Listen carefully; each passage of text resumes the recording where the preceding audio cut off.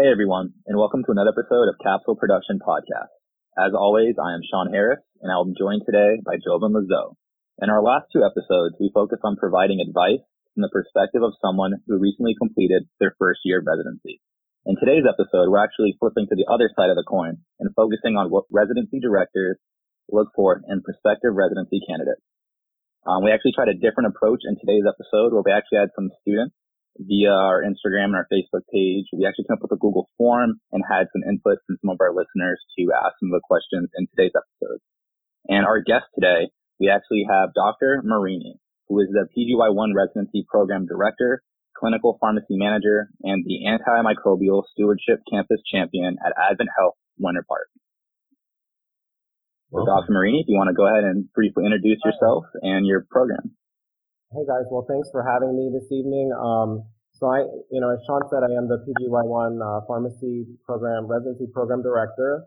We started our residency program in 2018, where in 2017 I went to ASHP and I basically I was on the Orlando promulgating board as sort of a paradigm. I had sort of a map of what our program was going to look like for its first year. And we interviewed and got our first resident for the 2018-2019 year. And now we're currently in our third year and we're recruiting for our fourth year residency. And we take one candidate. Applications are due January 3rd in the forecast.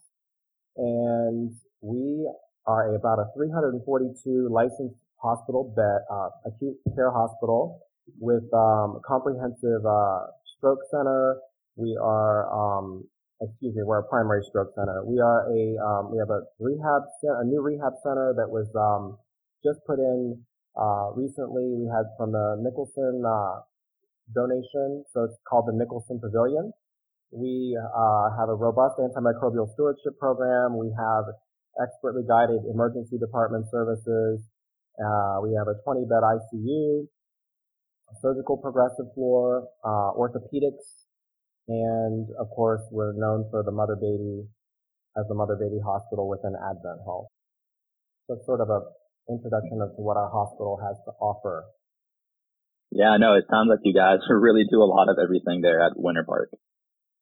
Growing a lot. We're actually installing a new ED. We're under a lot of construction, and so the new ED is going to have a lot more nicer features for our patients and of course for our providers. Nice. Yeah, it seems like a lot of the hospitals around here, like in the Advent network, are expanding, so that's great to hear. Mm-hmm. Absolutely. To our opening question today, we got asked a couple times, why should I do a residency? Why should students pursue a residency? Well, I've been practicing pharmacy for 11 years now, and even when I got out of pharmacy school, you didn't absolutely need a residency to become a clinical pharmacist or a clinical pharmacy specialist. And, it's not 100% mandatory these days, but it is heavily emphasized. And it also, it's a level up for pharmacists in general. It's truly, a way for pharmacists to set themselves apart and get into the clinical sector. And it's 3 years of training in one. So it really, I think it's important because it gives you the tools and the skills that you need to do things like publish, write, get involved with, research and MUE. It gives you a lot of skills and a lot of avenues to take, as you advance through the career. And, there's a lot of new practice models opening up, such as transitions of care. We have antimicrobial stewardship. We have, long-term care facilities. So, ambulatory care. There's lots of different avenues pharmacist residents could take once they complete a residency. It's not only clinical pharmacy. It opens up administration opportunities. It opens up, pharmacy informatics is a huge field these days and extremely important, especially now with the virtual world opening up even more with, of course, the unprecedented COVID, dare I mention. Yeah, so from what I'm gathering from what you're saying, it seems like it's a great stepping stone to whatever career that you would like to pursue that's probably not community. And even in community, I've noticed that they're starting to have residencies for that too. So that could also be a possibility. Absolutely. I mean, community pharmacists, even them having a residency, being residency trained does not pigeonhole you into any type of practice. It just gives you these skills and these tools that in management and helping you manage your practice, giving you resiliency, helping you to task shift. Everybody talks about multitasking, but task shifting is sort of it's the lesser of the two evils way to describe it, because as pharmacists, we need to learn how to really, divert our attention to prioritization of care. And so, you have multiple things going on as a pharmacist, whether you're in retail, in the community, or whether you're in ambulatory care, hospital, administration, rounding on floors, being a zoned clinical pharmacist specialist. Whatever area of practice you're in as a pharmacist, you're going to have to know how to task shift. You're going to have to learn how to be resilient. You're going to have to learn the best communication to the providers. And of course, all of this to culminate in providing safe and quality care to your patients. And a residency program is it's a level up for all of that. It also gets you involved into a lot of networking with, all the various aspects of our practice. So you may do a PGY1 residency, and it also opens the door up to do a PGY2 and to continue specializing in an area that you may have just really taken to in your first year. Definitely. Thank you for that. Mm-hmm. And just so everyone listening, so we're going to kind of break this episode up into a couple parts. So the first, we're going to start off with questions pertaining to the application and the selection process. And by selection, that means us as students selecting which residencies to apply to. And then we're going to transition to the interview process, kind of going over what type of things that a residency director would like in candidates and how we could prepare ourselves for an interview. And then after that, some miscellaneous questions. So to start off with the application process, what are some ways that we as students could build our CV besides leadership positions for a residency? Besides leadership positions, obviously we like to see work experience. We like to know that the pharmacist intern is working towards getting some sort of experience, hours in a practice setting, whether that be hospital practice, community practice, drug information center. It's usually hospital or community practice. We like to see, of course, strong letters of intent that show, interest and desire to come to the residency program, and also that the candidate is really aware of our program. We like to know that the candidate has looked at our program and has assessed what our program has to offer, and, to help them ascertain if this is the right fit for them, both culturally, which you learn more on an interview, but also scholastically, academically, if it's what the resident is looking for. For example, at Winter Park, we have strong, antimicrobial stewardship program, infectious disease learning experiences. But if you wanted to do a cardiology learning experience, I would send you to Orlando. I would send you to Celebration. And it doesn't mean you can't do the residency program at Winter Park, but we offer up to 25% of your learning experiences off-site, and still we're considered a one-site residency. Per ASHP guidelines, you cannot be off-site for more than 25% of your learning experiences and still be considered a one-site residency. So we look for, strong letters of intent. We look for work experience. We look at your GPA. We look at a number of different things. Volunteering.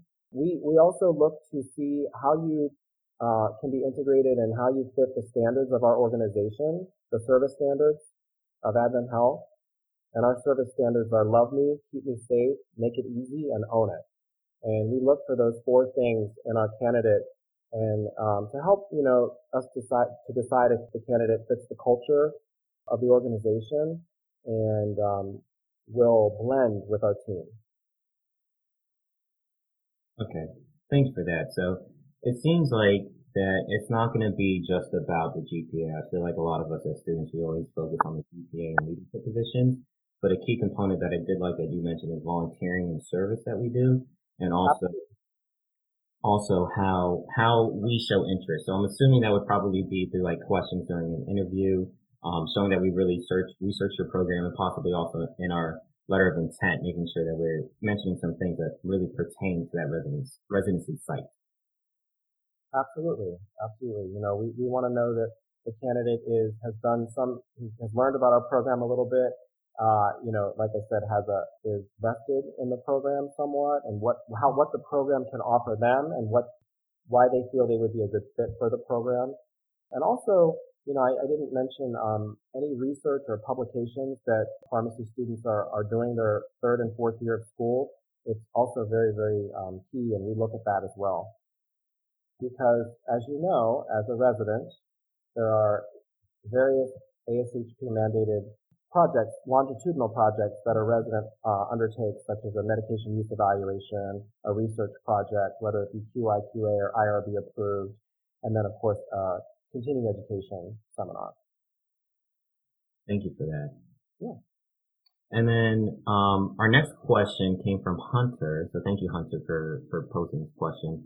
What do you find is most important looking at a student application? So just for your personal opinion, would it be that strong letter of intent that you were mentioning earlier? You know, when I'm looking at an application, the letter of intent is very important to me as a residency program director. Of course, the whole application is, you know, culminates into a decision, you know, yes or no, or maybe.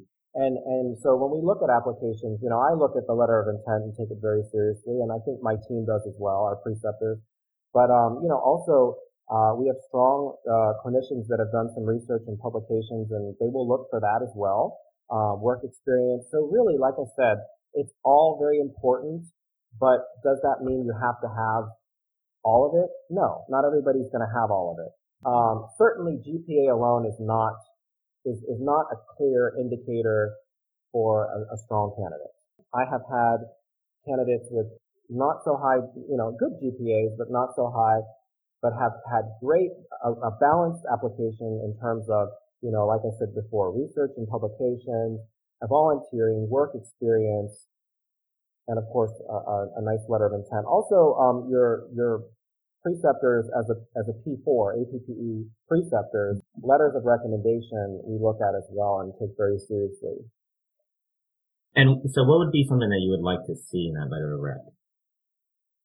In a letter of recommendation, we would like to see a candidate that is flexible and adaptable, resilient. These are some of the adjectives that come to mind. We would like to see a candidate that has exemplary oral and written communication skills.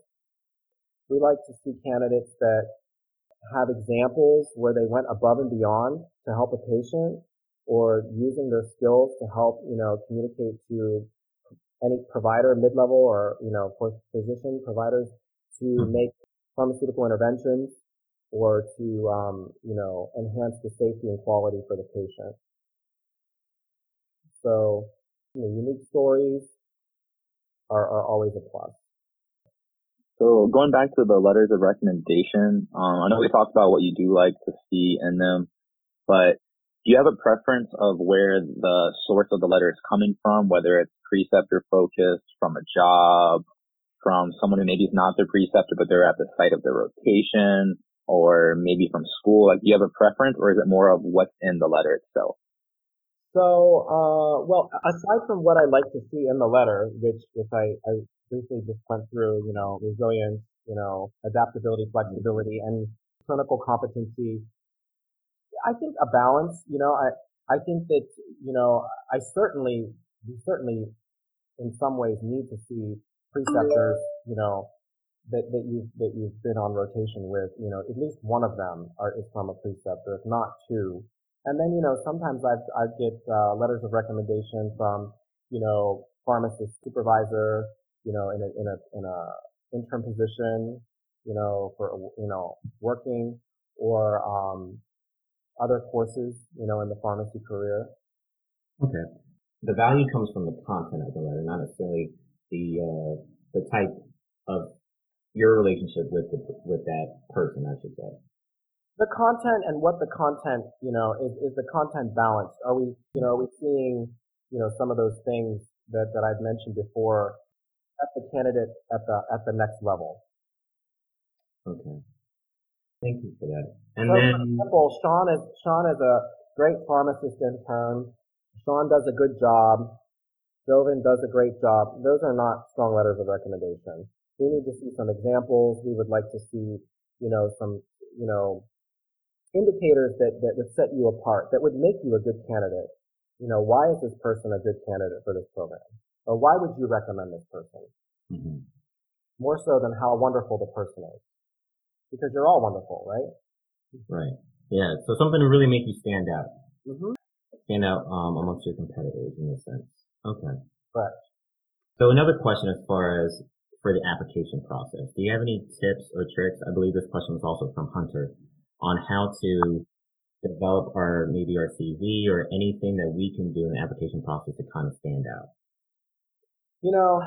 I think that, aside from, some of the things that you can do and, do well in your pharmacy academics, your Mm-hmm. GPA, I think getting involved, being engaged, putting things on there that show that, you know, did you participate in an immunization flu clinic, flu clinic immunization?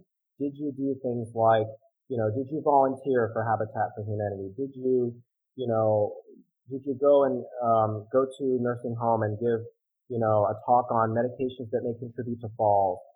Those sorts of things that, that show your engagement and involvement, not only in your academic world, but in the community, how will you serve your community as a student and now transitioning in as a resident? Because in the residency program, we have community outreach opportunities for the resident to practice and also give back as part of our service standards of the organization. So again, I think just getting involved, being engaged, certainly research and publications, if that's a route that the candidate takes. So really the key word for me as a residency director is balance, a balanced application and strength in many of the areas. And that includes a letter of intent because, we like to see, and I know this may be a question later, but I'm just going to go ahead and say, That's fine. some of the things in the letter of intent that I look for are the candidate's personality. Can the personality shine a little bit just by me reading a letter of intent? I'm an auditory learner personally, so a lot of pharmacy residents are more more visual or kinesthetic. So when I read a letter of intent and it resonates with me, it draws me in. Maybe the candidate tells a story at the beginning, or it opens up with something that led them to trigger that passion to go into pharmacy or to serve patients or to, make a difference. Or perhaps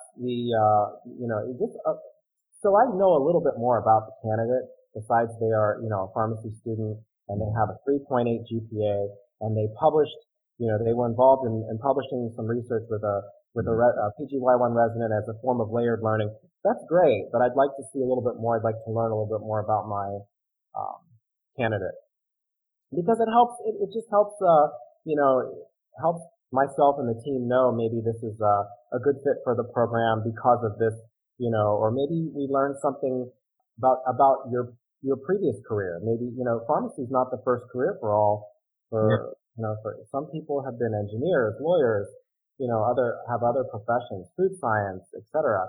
So maybe a little bit about your hobbies and what you're interested in and how it relates to pharmacy. I've had candidates that have been really passionate about nutrition and health and wellness and how they would like to, implement that into preventative medicine, and precision medicine, which is kind of a new buzzword for the future. So a lot of different avenues and perspectives that you can, kind of take to strengthen your application from my perspective, but also from my teams and the other teams as you apply to these programs. All right. Thank you for that. So, in keeping with the theme with application, what are some things that you think a student should look at in deciding which residency is right for them? Well, they should look at the program that they're applying to and really make sure that they are addressing that program as the correct program and that they're addressing that program knowing what the program has to offer, and knowing what the program doesn't have to offer and how it, is or is not a great or a good or okay fit for them. And apply, it doesn't, just because the program may not be your first choice doesn't mean you shouldn't apply.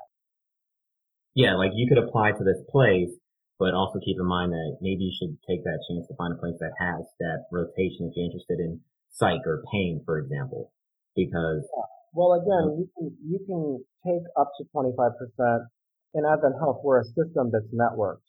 So we collaborate as residency directors with the other residency directors within our system. So we work, we get creative. We develop rotations. We develop learning experiences with our current residents and with previous residents and now current clinicians to help create these learning experiences to give the resident the experience that they would like to get.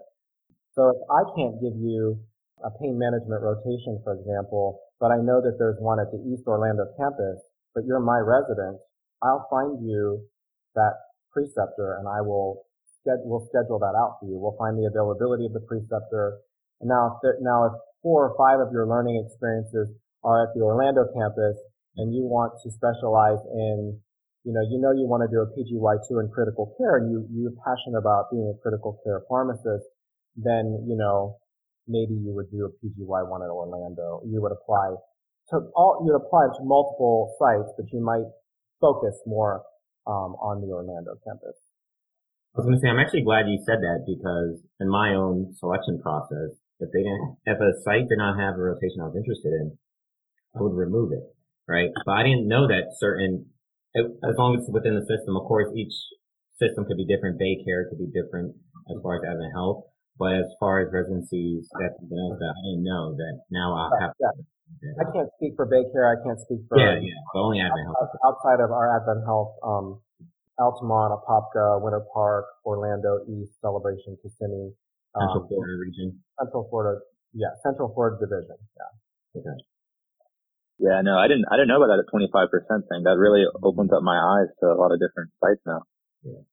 Just so you know, I mean, the way it works is, again, like if you were my resident, for example, or I'll just tell you, my current resident wants to do an oncology, outpatient infusion oncology learning experience. We don't offer that at my campus, but I have a connection with Celebration, residency director, but also the outpatient infusion manager who takes residents and they precept them and we can get her a rotation. So for that 5 weeks, my resident would not be on site, but it's okay because that preceptor is in my farm academic, is one of my preceptors, just not at my campus. I have network preceptors all over the system. For example, I will precept residents in infectious disease antibiotic stewardship from Orlando when Orlando needs me to. I'll take some of their residents, but that doesn't mean I'm their director. It just means I'm precepting them and giving feedback to their director and of course them on the rotation. So. Did not know that. Now I gotta reselect my options. I know, right? Gotta redo my whole process now. That's why typically what happens, you guys, is, a lot of you apply to all of the campuses or many of the campuses and then you scramble through and you, not scramble, but you interview in multiple sites. And then we learn who you are, you learn who we are, and are we a good fit, and you may find that we are or we're not, or you like it, but, maybe another campus is a better fit or vice versa. And yeah. But we definitely, as the years go on, I would say in the last, certainly since I started, Winter Park's program, we started off networking. We had to outsource some of our rotations because I didn't have the qualified preceptors at the beginning to precept cardiology, to precept, critical care, advanced critical care. So now I have more pharmacists, more preceptors, so I don't do as much outsourcing, but at the same time, I will if I have to. Well, that's great to know. Yeah. For a student, let's say they found a residency program that does interest them, how would you say a student should show a continued vested interest in your program? What do you like to see? Well, the application process is very well structured. So what I'd like to see, post interview is the candidate, keeps in touch and asks a lot of meaningful questions to show that they are thinking about the intentionality of, do they want this program or not, and why they want the program. Maybe if you know that we offer infectious disease and antimicrobial stewardship, one of your questions would be, for example, do you allow your resident to round with the ID physician or the ID providers as a form of part of the learning experience? And the answer is yes. I have collaborated with that physician and we have good relationship to where she will take some of our residents for a couple hours here and there and help precept. Not be a preceptor, but give the physician's perspective and show that collaboration with the pharmacist. So that would be an example of what I'd like to see. What are the next questions you have? I know you're interested in the program. You've applied for it. But now, do you have any other questions? And you're not going to have all the questions at the interview or prior to. You're going to have questions afterwards. How many days do I get? How many PDO days do I get? What do you do for residency burnout? What do you do? How do you prevent residency burnout? How do I select a mentor? Who follows up? How do I, what are some keys to staying on the timelines for my project? Those are all questions that are very relevant to, after the interview to stay interested and also to show, the intentionality why you applied to the program, I think. So to add on to the vested interest, do you take interest if they've really been interactive as far as like social medias, like maybe on their LinkedIn, following a lot of Advent Health content, take that into account, maybe commenting on posts and whatnot, befriending current residents, communicating with them? Does that kind of play a role? That's a great question, and I can tell you that recently one of the residents at the Orlando campus did a project on social media and helped, because now things have become extremely virtual. I mean, they always have been the last couple of years, but now we've been thrusted into even more of a virtual world with COVID-19 and, a lot more Microsoft Teams meetings, Zoom, whatever the platform is, but also doing so, keeping things safe information-wise, finding the right flow with the meetings and everything. Some of that involves social media as well, Of course, there are rules and, regulations with social media that, and standards that we have in the organization. But, yeah, absolutely, we're encouraged to have, as professionals and clinicians, we're encouraged to have a LinkedIn account, to use that as a platform to network with students and residents and help, it sort of can serve as a, extended arm of communication, networking, collaboration. I mean, you guys, students and residents collaborate to elevate our practice, and you are the future of practice. So we want to make sure that we take care of you guys and, give you the opportunities to network and share information just as effectively as if you called somebody on the phone or emailed somebody. So I think social media is an excellent platform if used appropriately and judiciously. All right, thank you for that. And then just to go back to when you said that you would hope that somebody after they were interviewed, they would follow up and continue to ask questions and show a continued interest, because there is a time frame from when we apply or from when we have an interview to when you select. So with that follow-up, is there a specific person that they'll let us know to contact, or would it be the residency director? In my program, it could be myself, but it could also be one of my residency program coordinators. I have 2 residency program coordinators that are very active in a lot of the activities surrounding the application process, candidate selection, development of new learning experiences, et cetera, So I have a team, a residency advisory committee. Every campus has one. It's called the RAC. And this team is responsible for the development of the program in terms of their current residents' progress, development of the program in terms of clinical services in their campus, and how that applies to their residents' learning, and how that resident fits into that and elevates practice, and also survey accreditation per ASHP guidelines. We want to make sure that we are in compliance and with regulatory and governing body, which ASHP is the governing body of the residency program, make sure that we are ready for our survey, that we're, practicing at the top of our game and always striving to improve. Thank you for that. And then to kind of finalize our questions for the application and selection process, now that mid-year is going to be a bit different this year, being virtual, is there any ways that you feel a student can really stand out at mid-year? I've thought about this one, and for me, it's, the first thing to figure out is how to not get lost. How to stand out is, so the first thing is how do you stay on the radar? Let's not talk about standing out. Let's talk about not falling off the radar. And if you're not loud enough, if you do not project, if you do not, show interest, if you don't ask the right questions, and by right questions, it's subjective. Good questions, strong questions, meaningful questions, then I think that you have higher propensity to fall off the radar.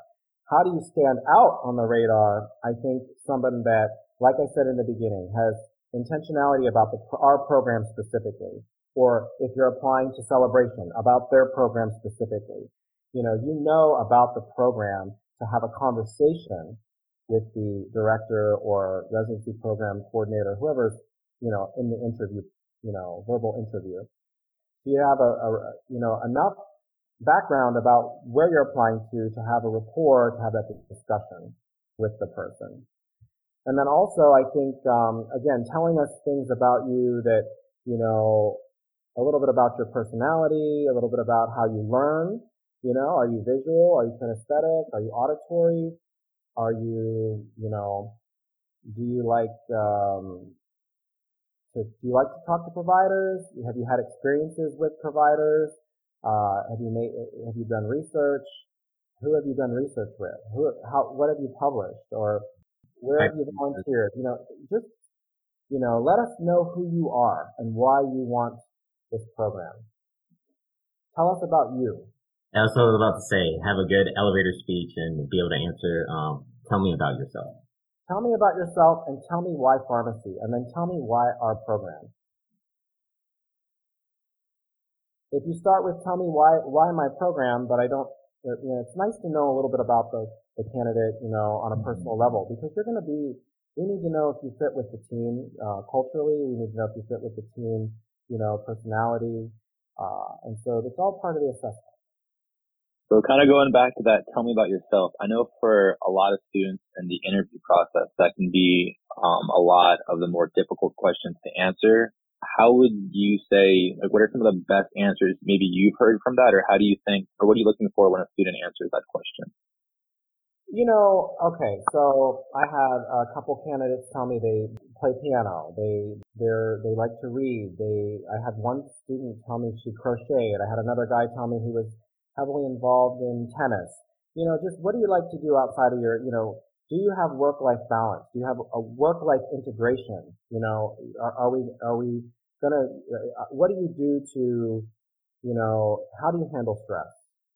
Tell me about a situation where you de-escalated a potentially stressful situation, but you took a few deep breaths, critically analyzed the situation, thought about it, de-escalated it, and can talk about it, can discuss, how that made you feel and how that made the patient feel potentially, how you, improved safety and quality, all of those things, and a little bit about yourself. There's no perfectly scripted, it also comes with, tonality. Again, you want to make sure that you pronounce your words, very well, you enunciate, that we can hear you through the speakers, and I hope you can hear me, that kind of thing. Don't ever be afraid to say, can you hear me? Because listen, I'm going to say the same thing. Can you hear me? That's, this is the world we live in.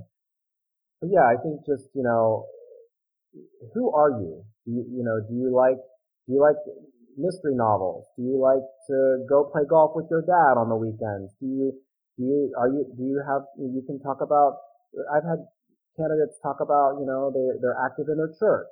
Or maybe their parents were born overseas. just a little bit about, you as a person, because, as part of our service standards is to, take care of each other and take care of, our residents and students. You guys are one of us. So that's why we like to kind of get a feel for that. And, really, really whole person is what we like to see. That balance, as you said earlier. Yeah, balance. I wish I could give you specific answers, because as pharmacists, we like to be literal, we like to be detailed, we like to be specific, but this is where you need creativity. And I've heard a lot of pharmacy students, even pharmacists older than I am, say, I'm not creative. Those people are, you have to be creative as a pharmacist these days. You have to think outside the box. You have to know how to communicate. You have to sell yourself in an interview. You're promoting who you are. You're telling us why you are the person to select. And that goes for any program that you apply to. How will you improve patient care? And, this guy, he likes to play tennis. That's cool. I'm sure someone in my residency advisory committee likes tennis, or maybe maybe it's not me, or maybe they like computer games. I don't know. What you do in your spare time is fluff, but it's important for us to know, the whole person. So. Okay. Thank you for that. That was an awesome answer. Important for you guys to think like that, because it's not all about being very rigid. You're not racking up points by telling us, I did this, I achieved this. Mm-hmm. We'll rack up points doing that, but you need to rack up points just being yourself and having some personality, but being yourself, obviously you need to be true. It's not a knock at all on school or anything, but being in school, it's very structured and not really room for creativity. And that's where I feel the student orgs, are very valuable, because they kind of help bring out your creativity and some, whether it's you create a student org, or within the student org, you can create something new that's never been done before. And even with like the podcast, something Sean and I, we felt we didn't really find pharmacy scratched our creativity. And that's something that he'll tell you, like, he loves working this, and I love working with this as well, because we get to be creative and do different things. Absolutely. It is. To me, it's very creative. It's very innovative. And also it's networking. It is networking. And, another thing, I did say, be creative, be yourself. But, of course, speaking, having good volume, having good eye contact, the best eye contact you have. If there's something you want to show visually, hey, this is my badge this is where I work, whatever, just those types of things I would also emphasize. And also to thank people for inviting, and to, thanking people for any input, because, I think it's wonderful that you guys do this, for the students to have a podcast. So I want to thank you personally for networking and getting that out there. So I think that's, collaborating, Thank you. We appreciate that. Yeah. So thank you so much for being on the podcast again. I know you just thanked us for being creative and, having this podcast as an opportunity, but we really like to thank you for being on today. You did give a lot of good tips, but I kind of want to go on the flip side of that.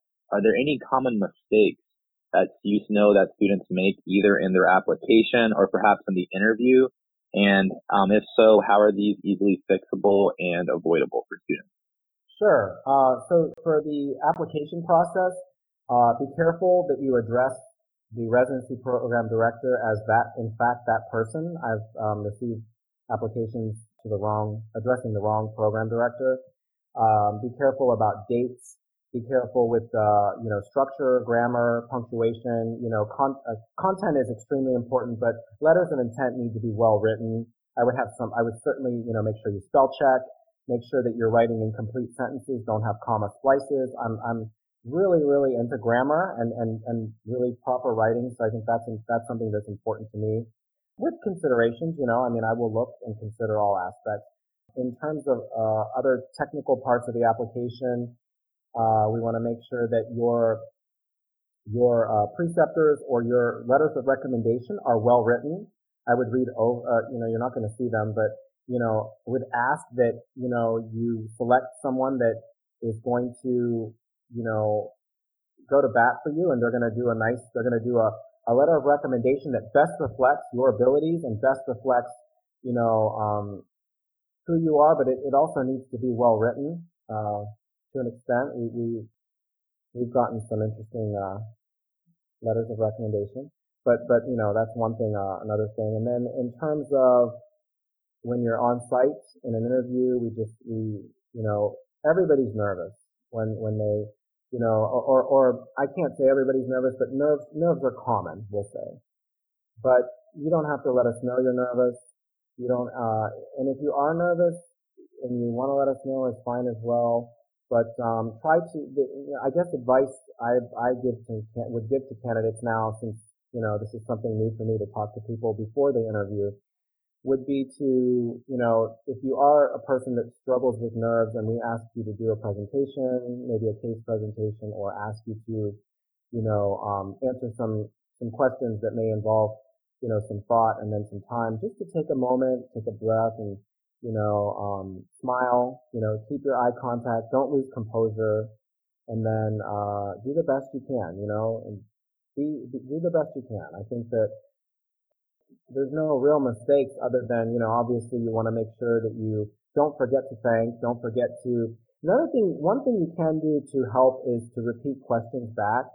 If you're not clear on something, you can always ask, so the question is this. That's also very helpful. And I think it also shows that you're, you know, trying to redirect so that you are clear and you can answer it well. Also, I have something else. When you are instructed, when you're given specific instructions on parts of the interview or the process, it's important to pay attention to those details and to, you know, try to, if there are specific instructions on how to do the presentation, or, you know, specific questions you're asked that are more clear cut, we will define too the level, you know, what we're looking for, and we try to be very specific. So, but always ask questions, because you can't go wrong. Yeah, and I think it comes from a place, especially as students, that we don't want to seem like we're bothering or being like a nuisance to someone, because especially, you know, if it's a residency director or even somebody that's a part of your committee or advisory board, they're probably extremely busy. And we don't want to seem like we're pestering. And if we can't find it on the site, like we search and we want to ask, but there's always that feeling of, hey, you don't want to be that annoying student, and then you look down upon whenever you go in for the interview. So I think that's like, is there, I guess, a sample, maybe like 5 questions is a good amount to ask? You wouldn't recommend really going over more than 5 questions or something like that? Before the interview? Yeah, I think that, you know, if we're going to get 25 questions, yeah, that's a lot. You shouldn't have 25 questions. I think that, you know, if we're not making something clear before the interview, and a candidate asks a question, we're going to look at it and we're going to improve the next year. You know, anything more than maybe 5, I think 5 questions is good, you know. Got it. Yeah. And to kind of transition to the interview process, as far as maybe if you're allowed to tell us, or if you know, will residency applications or will residency interviews be held in person this year, or will they be virtual? Virtual. So we are going to do them virtually. We've decided as a system to do virtual. Okay.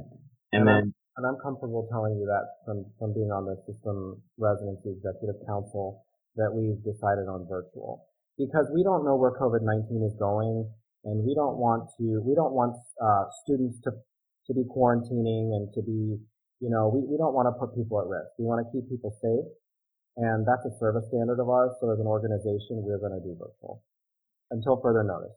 That's where it stands right now at this current date and time. Okay. To be clear. Things change, and then everybody's concerned. Things can change. I mean, I don't anticipate, you know. Fluid situation. Yes. And, okay. And since it will be virtual, it's tough, I feel. I think this is just conversations with other students that I've had, other 4th-year students, where, especially if we have great personalities, how do we show that through the Zoom? You know, it's not the same. And not only that, but to really grasp a feel of that site. being able What to do go. you like to do? What do you like to do in your spare time? Me? I Yes. love to read and I love to go out to eat because, I guess you can call myself a foodie. So I eat out a lot of What kind of different, food do you like? What's me your favorite personally. cuisine? Honestly, anything that tastes good. I don't think there's a specific type. If I had to go favorite, I would probably say Italian or Chinese. Okay, pretty diverse. So then there's going to be people in the program that, maybe say to you, oh, I love, Francesco's, or I love, Yeah. Prato, it's good coastal Italian, or I love, the dim sum cafe down on 50, it's just, it's good conversation pieces. Mm-hmm. It's okay to sprinkle those in. And that's what I'm talking about. You just did it now. I asked you a question, I put you on the spot, you did it. And I will do that again and again and again because I want to know if the person's comfortable and I want them to be comfortable. Mm-hmm. So, it's not comfortable, what makes it tough is the technology is a barrier, or it can be thought of as a barrier, and it needs to be rehearsed. You need to think about timing. You need to think about, from 8 to 8:30, I'm here, then I'm on this, now we're, zooming out and we're going to be in this breakout session. And then, 9 o'clock, we're doing this, but we're all doing it together. And if everybody does the best they can, we know that we're going to have, they can't hear them. It's okay. Like, I would say in these situations, it's important not to panic. And it's important to, just get help when you need it I need help all the time figuring out, wait, did I share my screen right? Did I do this right? We're all helping each other. So, that's, again, like I answered you before about how to not fall off the radar. It's the same thing here. It's how to stay on first, is to not let yourself fall off or get nervous or fall apart with technology. And then, once your everything's working and you're on time, just let it flow.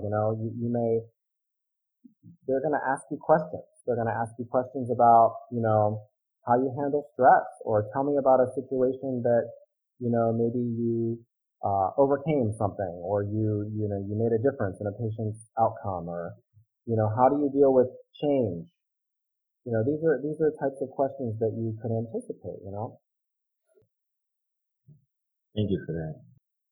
And then I know you kind of touched upon this earlier, but this question was from Alex, and she wanted to know the personality traits that would be for an ideal residency candidate. So based off some of the things you did say earlier, I think resiliency would be an important trait, being adaptable, a communicator. That's definitely important, whether you're communicating with patients or with providers or other pharmacists.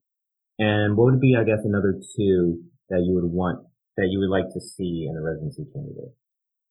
Engagement. Mm-hmm. Engagement with the team. Dedication.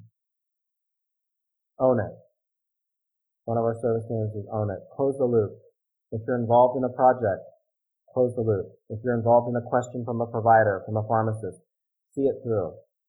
Own it. Be engaged. Get involved. Be part of the team. Make a difference. Those are the things that I want to see. How have you done that in the past? And how do you plan to do it in the future in our program? How do you want to change practice? Where do you see practice in 5 years? We want to know these things. You're the future. We want to see you grow. Those are the types of things I look for in a candidate. Another question that we had from Alex, and thank you, Alex, for posting these questions. Is it better to mention specific PGY2 specialty interest when you're applying for PGY1 or when you're in the interview process? So would you prefer to hear that, or would you rather keep it more PGY1 focused, your questions with that? Certainly, this is a PGY1 program, but, part of applying for a PGY2 is have you completed a PGY1 successfully? And how did you successfully achieve it? So if I have a candidate who knows that they want to, they want to be an oncology specialist, or they want to be an ID specialist, or they want to be a critical care specialist, or they want to go into administration, I will ask them, throughout the year, we have quarterly development plans as director of resident working relationship. We are, as part of the SHP requirements, we will discuss with our residents, how are you doing? And are you still interested, or are you interested in the PGY2? And if you are, so I think that's absolutely a fair thing to ask, and ask about PGY2 programs in a PGY1, because it shows the candidate's interest, and it's a reality too.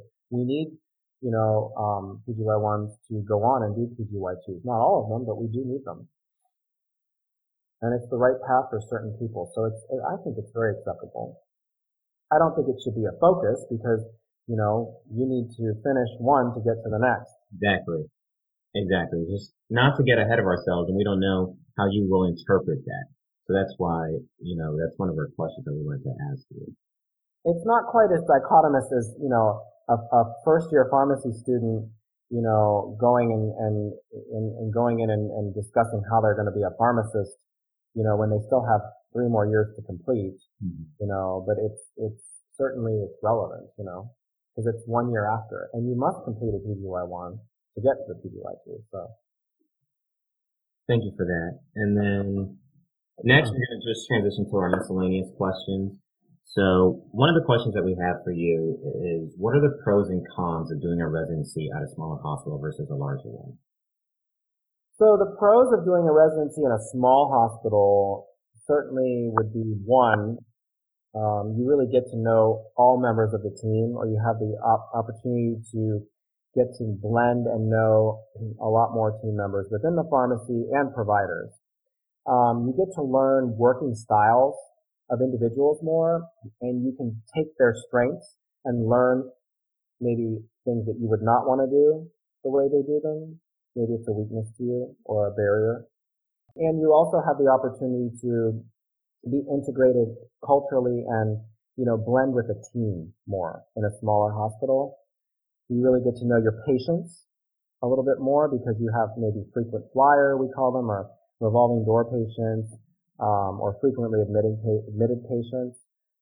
And at my campus, for example, we have a very a family-like culture. People know each other, a little bit about each other. And some of the cons to that, though, you may not have the opportunity to, for example, my campus doesn't have lung transplant. You would go to Orlando for that to really, do a strong transplant rotation. The types of rotations are not always as specialized in smaller hospitals, and so in larger hospitals you have more opportunity to do a specialty rotation or a very specific rotation. You have more preceptors in a larger hospital. You have more patient diversity to get patient experience, clinical skills from, to harness from. For example, in ID, I'll teach you about cellulitis, pneumonia, all the basics, and then stewardship. And then we'll talk about meningitis. But throughout the rotation, you may not see any meningitis. We might just have to do case presentations, because I might not have a meningitis patient for a few weeks, and then after the rotation, we'll have one. But at Orlando, you're more likely to see meningitis, because they have more patients. So it's just one example I can think of. And of course, on networking, you have a little bit more opportunity to network at larger campuses, but you also don't get to know the people or have the time and the opportunity, because it's so large and you've got to move around, to really be placed with consistent people at the same time. So there's pros and cons. And it also depends on what you as an individual like. Some people like the class size of, 10. Some people like a class size of 100. Some people want to be, a little more targeted and have, a little bit more of a standout role, and others want to be, part of a larger group. Are you more of a team player? Do you like to work more individually? Do you like to be a leader? Do you like to be a contributor, but not take the lead? Those are types of things to consider as well. And then also, what about, sorry for putting you on the spot with this one, because this wasn't one of the previous questions, but it just came to me. As far as with sites that have other residents, so medical residents and other careers, do you look at that as a pro or not as a con, but would you look at a site that didn't have that as a con? I wouldn't necessarily look at it as a con. I think that, we have family practice residency, we have geriatric residents, medical residents, at our campus. And I have my resident on internal medicine, round with them. And, there's a collaboration that we've developed with our medical residents, and the director of those residents works with me to coordinate our, mutual resident schedules so I think that it's definitely a benefit to get your pharmacy practice resident involved with collaborating with different providers, respiratory therapists, nursing, physicians, nurse practitioners, PAs, physical therapy, nutrition, dietary. It's important to collaborate interdisciplinary because that's the reality. We work with all types, laboratory personnel, in ID and microbiology, we're calling the microlab. So it's good experience for residents to learn different processes, understand different SOPs and policies within their, and how there's overlap and how it all closes the loop, as I said earlier, for your patient's care. Thank you for that. And then for our last question, this is from Gino at Gainesville, so the UF campus in Gainesville. So thank you, Gino, for posting this question. He wanted to get a bit personal. I wanted to know, what are some of the things you like to do in your free time outside of pharmacy? So me? Yes. So I am a tennis player. I use that as an example. I'm a tennis player. I like to, I enjoy cooking and having people over pre-COVID. spending time with my family, friends.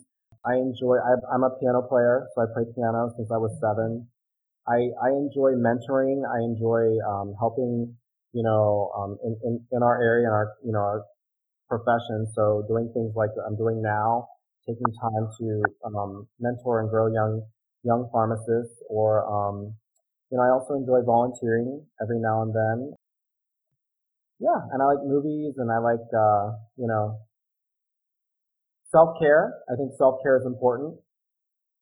Making sure I'm taking the time for myself. And also I like to do home improvement projects every now and then. I get wrapped up in a project around my house. So. That's good. You stay busy. Stay busy, yeah. Wow. If we were interviewing you for a residency position, I think you nailed that question out of the park. Well, thank you. Maybe I should do a residency. It's never too late. Never too late. It's never too late. But thank you again for answering a lot of the questions that we had. I really think you gave some great sound advice for anyone who is listening who is considering a residency. So thank you for sort of being that mentorship role that you were speaking about. But in this time, it's the avenue of you being on the podcast. So we do truly appreciate it. Did you have any questions for me and Jobin? One question for both of you. It's the same question. What are your interests clinically? What are some of your passions for pharmacy? For your future, what would you like to learn about? What's the thing you most would like to learn about in pharmacy? I'll go first because usually I make Sean go first. So I could think of an answer. Always do. First off would be pharmacogenomics. So personalized medicine, as you mentioned earlier. Great. That intrigues me. Second would be psychiatry. But I still don't know if I can deal with that patient clientele. I haven't had any experience in inpatient with that. So I don't know yet.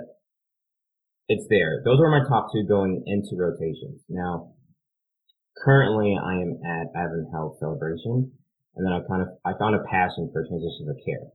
So that's something else that I'm really interested in right now. So I would say those 3 things. I would say to rank them: pharmacogenomics, transitions of care, and then psychiatry. All great stuff, because pharmacogenomics helps to tailor drug therapy for psychiatric drug therapy. And transitions of care is the future of pharmacy, just so you know. It is the future. We need to find ways to prevent readmissions. We need to find ways to provide better home care. We need to provide ways to get better quality care to the patient, get the drugs to the patients, make sure that they're counseled and they know how to take their medications and what side effects to look for. So really, I think that you have strong interests for the future of pharmacy. That's good. How about you, Sean? So currently my interest, I'm really interested and heavily invested in learning more about critical care. I've had 2 good ICU rotations, one at Apopka and one at Central Florida Regional Hospital. And I really like the challenge of managing these patients. And I really feel because they have a lot of critical disease states, they're on a lot of medications. I really feel like there's a lot of areas where pharmacists can intervene and really impact this patient's level of care. My second interest currently, I haven't taken the rotation yet because I do have an infectious disease rotation later on. But even in my ICU or my Gen Med rotation, I really have an interest in antimicrobial stewardship or infectious diseases. I really like making sure I can manage patients' drug therapy, make sure they're on it for the right indication, the right length, right stop date. I really had some practice doing de-escalation, and that's something that I feel like is really important for the future of care for all of our patients and minimizing resistance. And in the long term, I really want to get into management because I do like mentoring others. I do like being a leader. I do want to be a clinical manager eventually, and then I do like teaching others. So I'm thinking about maybe being like a part-time professor for like a pharmacy school or a college later on in life. So those are my current goals. Great. You both have great interests and goals, and relatively diverse too. I don't think there was much overlap between either answer.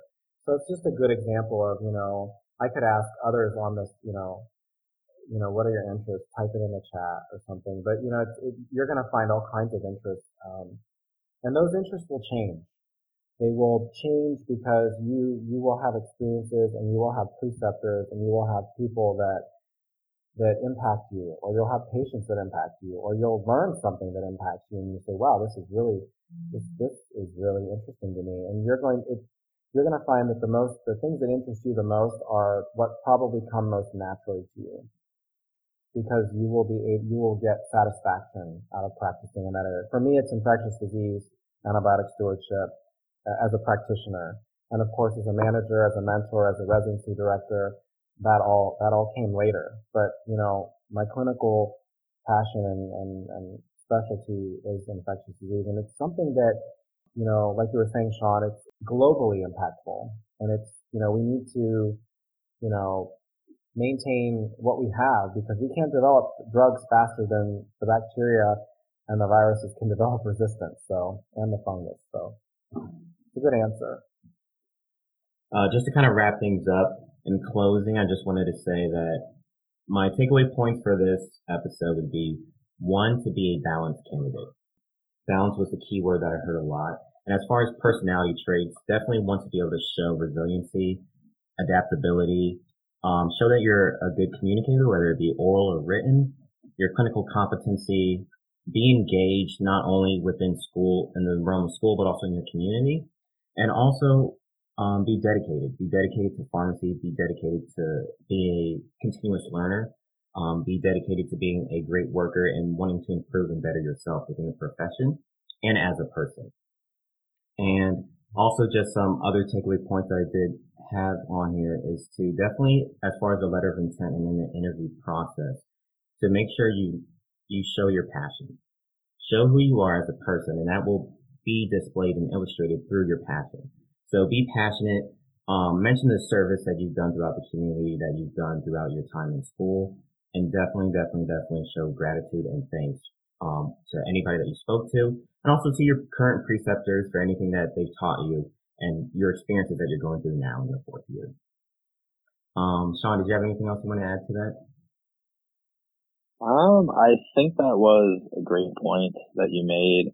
Really just be yourself. And I think if you be yourself, you're going to take down a lot of the barriers that you may think are in your way, whether it's, for example, COVID and having to do a lot of things virtually. If you're just yourself and you sort of loosen up, like Brian was touching on, with a lot of the questions that are more personal to you and things like of that nature, really just being yourself and being the most diverse candidate you can really be, I feel like it's really beneficial. And relatable. Make yourself relatable to who you're speaking with. Because we're all related in our interest in pharmacy, the profession, in integrating into patient care, integrating to the sequencing of how you know, you do PGY1, maybe you do PGY2, do you go into pharmacy practice? There's, you know, what you're talking about. Be relatable. Tell us about you and what you've experienced thus far. And, you know, you'll find that when you're describing your experiences and your stories, you'll find the other person saying, yeah, you know, I remember I was in the IV room and I this and this and this. It's relatable. So, you know, yeah, but that's great. Those are, you hit all of the takeaway points. But I would just add be relatable. All right. Thank you for that. In closing, thank you so much, Dr. Maroney, for coming on. I know you're a super busy person, and It's my pleasure. It's my pleasure. Absolutely. Mm-hmm. We appreciate you for being on here, and thank you to everybody for giving us questions. Alex, Gino, both Alexes, Gino in Gainesville, and also Hunter in Orlando. And then also, if you haven't yet, please like and subscribe to our social medias. So with Facebook, definitely like our page, like our content. And then when it comes to Instagram, you can follow us at Capsule Production. And on there, we have Test Your Knowledge Thursdays where we post quizzes, some NAPLS related content and pharmacy related content, of course. So anything, you guys can check it out. It's real quick. We also keep it on our highlights. So if you missed a quiz that week, you can always check it on the highlights. And then we post follow up on next day or over the weekend. We usually post our rationale for why that answer is correct. So that way you guys can always know the why behind, a question and an answer. And then also, just be sure to look out for anything new that we have coming up. We're going to have some new posts coming out, kind of talking about some different things related to residency that we've gathered from Dr. Maroney and also Dr. Jeff Cantor, who was on our previous episodes. So once again, definitely like and subscribe to our content. Instagram at Capsule Production, and Facebook, you can just search for our page, Capsule Production Podcast. Sean, is there anything else? Just a sincere thank you for everyone that has been listening to our episodes and following us on our Instagram, and huge shout out to Dr. Maroney again for being on the podcast. We truly appreciate you bringing your insight and your knowledge for us students who are listening to this episode of this podcast. And then, yeah, thank everyone for answering our questions, whether you remained anonymous or you were shouted out on the podcast. Thank you guys again. See you guys next time.